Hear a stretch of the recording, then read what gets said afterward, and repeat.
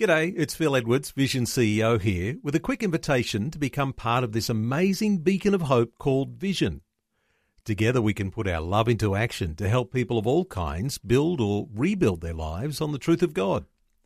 Please consider the part you can play during our upcoming Visionathon appeal, remembering that it's your support that makes Vision possible, including this podcast. 2020, bringing a biblical perspective on life, culture and current events. Weekdays on UCB's Vision Radio Network. Find out more at vision.org.au. Martin Iles is the Chief of Staff for the Australian Christian Lobby and he's joining me on the phone this week in place of Lyle, who's taking a bit of a break. Hi Martin, how are you going? I'm well, thanks, Tracy. Thanks for having me. Well, there's plenty going on around the country today. Let's start with what's happening in Victoria and some concern there about SRI classes.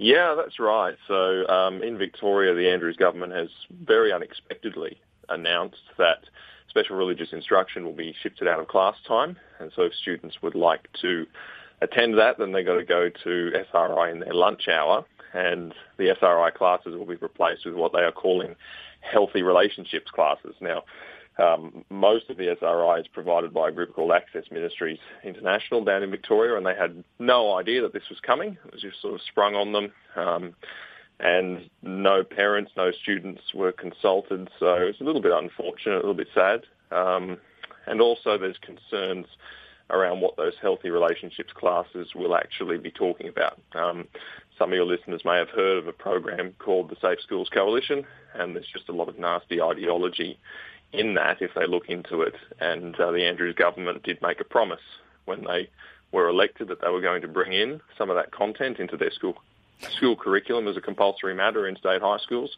And we suspect that some of that might be in the healthy relationships classes, although they have not yet disclosed exactly what they will contain. And the fact that they haven't disclosed it yet raises a red flag in your mind? Oh, yeah, definitely. Lack of consultation all round. So they've whipped out the SRI, they've thrown in healthy relationships, they're keeping their cards close to their chest, so it does make you wonder why. You know, when I was at school, the religious education, the RE classes, were always part of the regular school day. Once a week, people from local church groups would come in and we would be instructed in religious matters. So where has this push come from, do you think, Martin, to get rid of these classes in school time? Well, there's actually a few lobby groups set up expressly for this purpose. So there's a group called FIRIS in New South Wales that stands for Fairness in Religion in Schools, which is very deceptive because actually they just want to pitch religion right out of schools. And they have a website that they've set up and they offer themselves for media interviews, and every time there's an opportunity like this, they jump in and they say, well, the religious instruction teachers are proselytising and doing all of these things that they're not allowed to do, and there's no evidence basis for that whatsoever. All they do is throw this around and make damaging claims. They've got a billboard up in New South Wales that criticises religion in schools with some quotes from the Bible that says, are you happy with your children hearing this? So there's groups that are very hostile towards this sort of thing.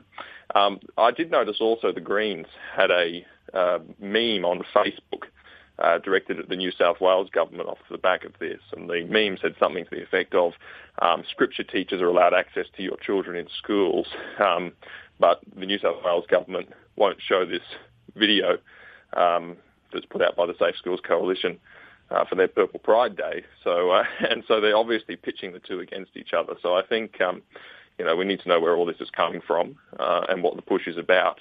But there certainly are a lot of progressive groups that are very, very hostile towards this issue and are seeing it as something that they really need to attack in the next year or so. So your suggestion would be to get parents across the nation to contact their local politicians and make them aware of the benefits of SRI classes in schools and that they want them to continue? Oh, yeah, I think that would be worth doing because this is going to come to your state as well. This is going to come to the state whichever state your listeners are in at the moment. And I think that contacting local politicians is actually very effective. People sometimes underestimate the value of a phone call, the value of an email or a letter, and also even doing that maybe more than once over a period of time. So it's worth doing that. The education ministers in various states and local authorities, it is worth letting them know that religious education is valuable, and you do think that it's an important part of the Australian education system.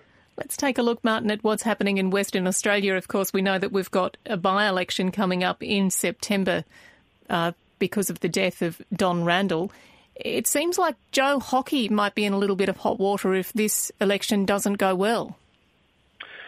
Well, there were some strange reports to that effect, that there were some people calling for Joe Hockey's head if the election goes badly. And I think that's because of perceptions in some parts of the Liberal Party and probably in some parts of the community, or maybe large parts of the community, that Joe Hockey has not delivered on some of the budget issues that the coalition is usually very good at. And I guess there's reasons for that. There's problems with the Senate. There's problems with all sorts of things. There's lots of balls in the air for Joe Hockey. But look, I'm not sure that Joe Hockey is the guy that needs to worry quite as much as the Prime Minister or the opposition leader. Canning is a very high-stakes game, and certainly the media are putting this up as a real test of Bill Shorten and Tony Abbott and who's got the popularity and so forth. And so it is high stakes. I suspect that the outcome will make waves. Whether Joe Hockey goes, I don't know about that. I think that there would be pressure on the Prime Minister. Certainly something will have to change. There was also talk that the Prime Minister might call an early election, I think it was March next year. Could you foresee something like that, do you think? Look, that kind of speculation's been bouncing around for a while. I don't think so. I think that the government will probably want a little bit more time. I think if they go early, they could get themselves into trouble, because certainly the polls have been bad for a while. So I think that they'll want a little bit more time. I'm not expecting an early election. But hey, you never know in politics. A week's a long time, and so much changes that anything could really happen. Well, it is indeed. And of course, this afternoon, that decision on Dyson Heydon by Dyson Heydon will be handed down around 2:00 is what they're saying. And certainly some within the Labor Party would like to see him go and that inquiry come to an end. Yes, they would. I think that there's some vested interests in wanting him to go, because obviously the inquiry that he's heading up is damaging to the opposition, because it is an ever-present reminder to the public of the issues with union corruption. The whole issue, I think, is a little bit of a storm in a teacup. It was billed as a Liberal Party fundraiser that Dyson Heydon had agreed to go to, and technically there was that aspect to it. But it is I believe, an annual lecture on all issues related to law, and they always have a distinguished lawyer go and do that lecture, and Dyson Heydon is obviously one such person. So whether or not him briefly agreeing to go to that and then realising his mistake really affects his ability to head up that corruption inquiry, I'm not so sure. People will make their own judgments. But certainly it's a great opportunity for a good political sideshow. We'll certainly find out the result of that this afternoon at any rate.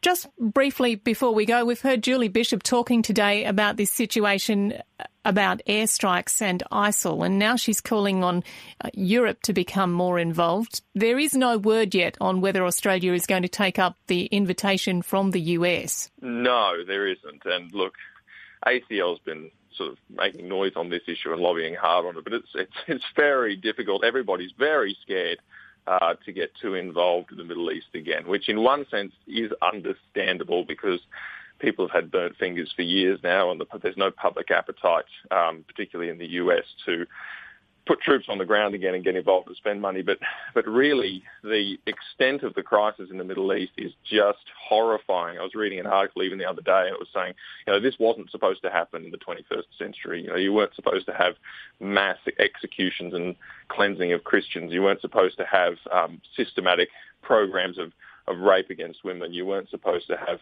Yazidi girls catalogued and sold at slave markets and burnt in cages, people burnt alive in cages, and gay men thrown off the roofs of buildings and this kind of thing. I mean, it's just unbelievable, and we're numb. We're totally numb, and the media's shut down. They're not talking about it. It's too much.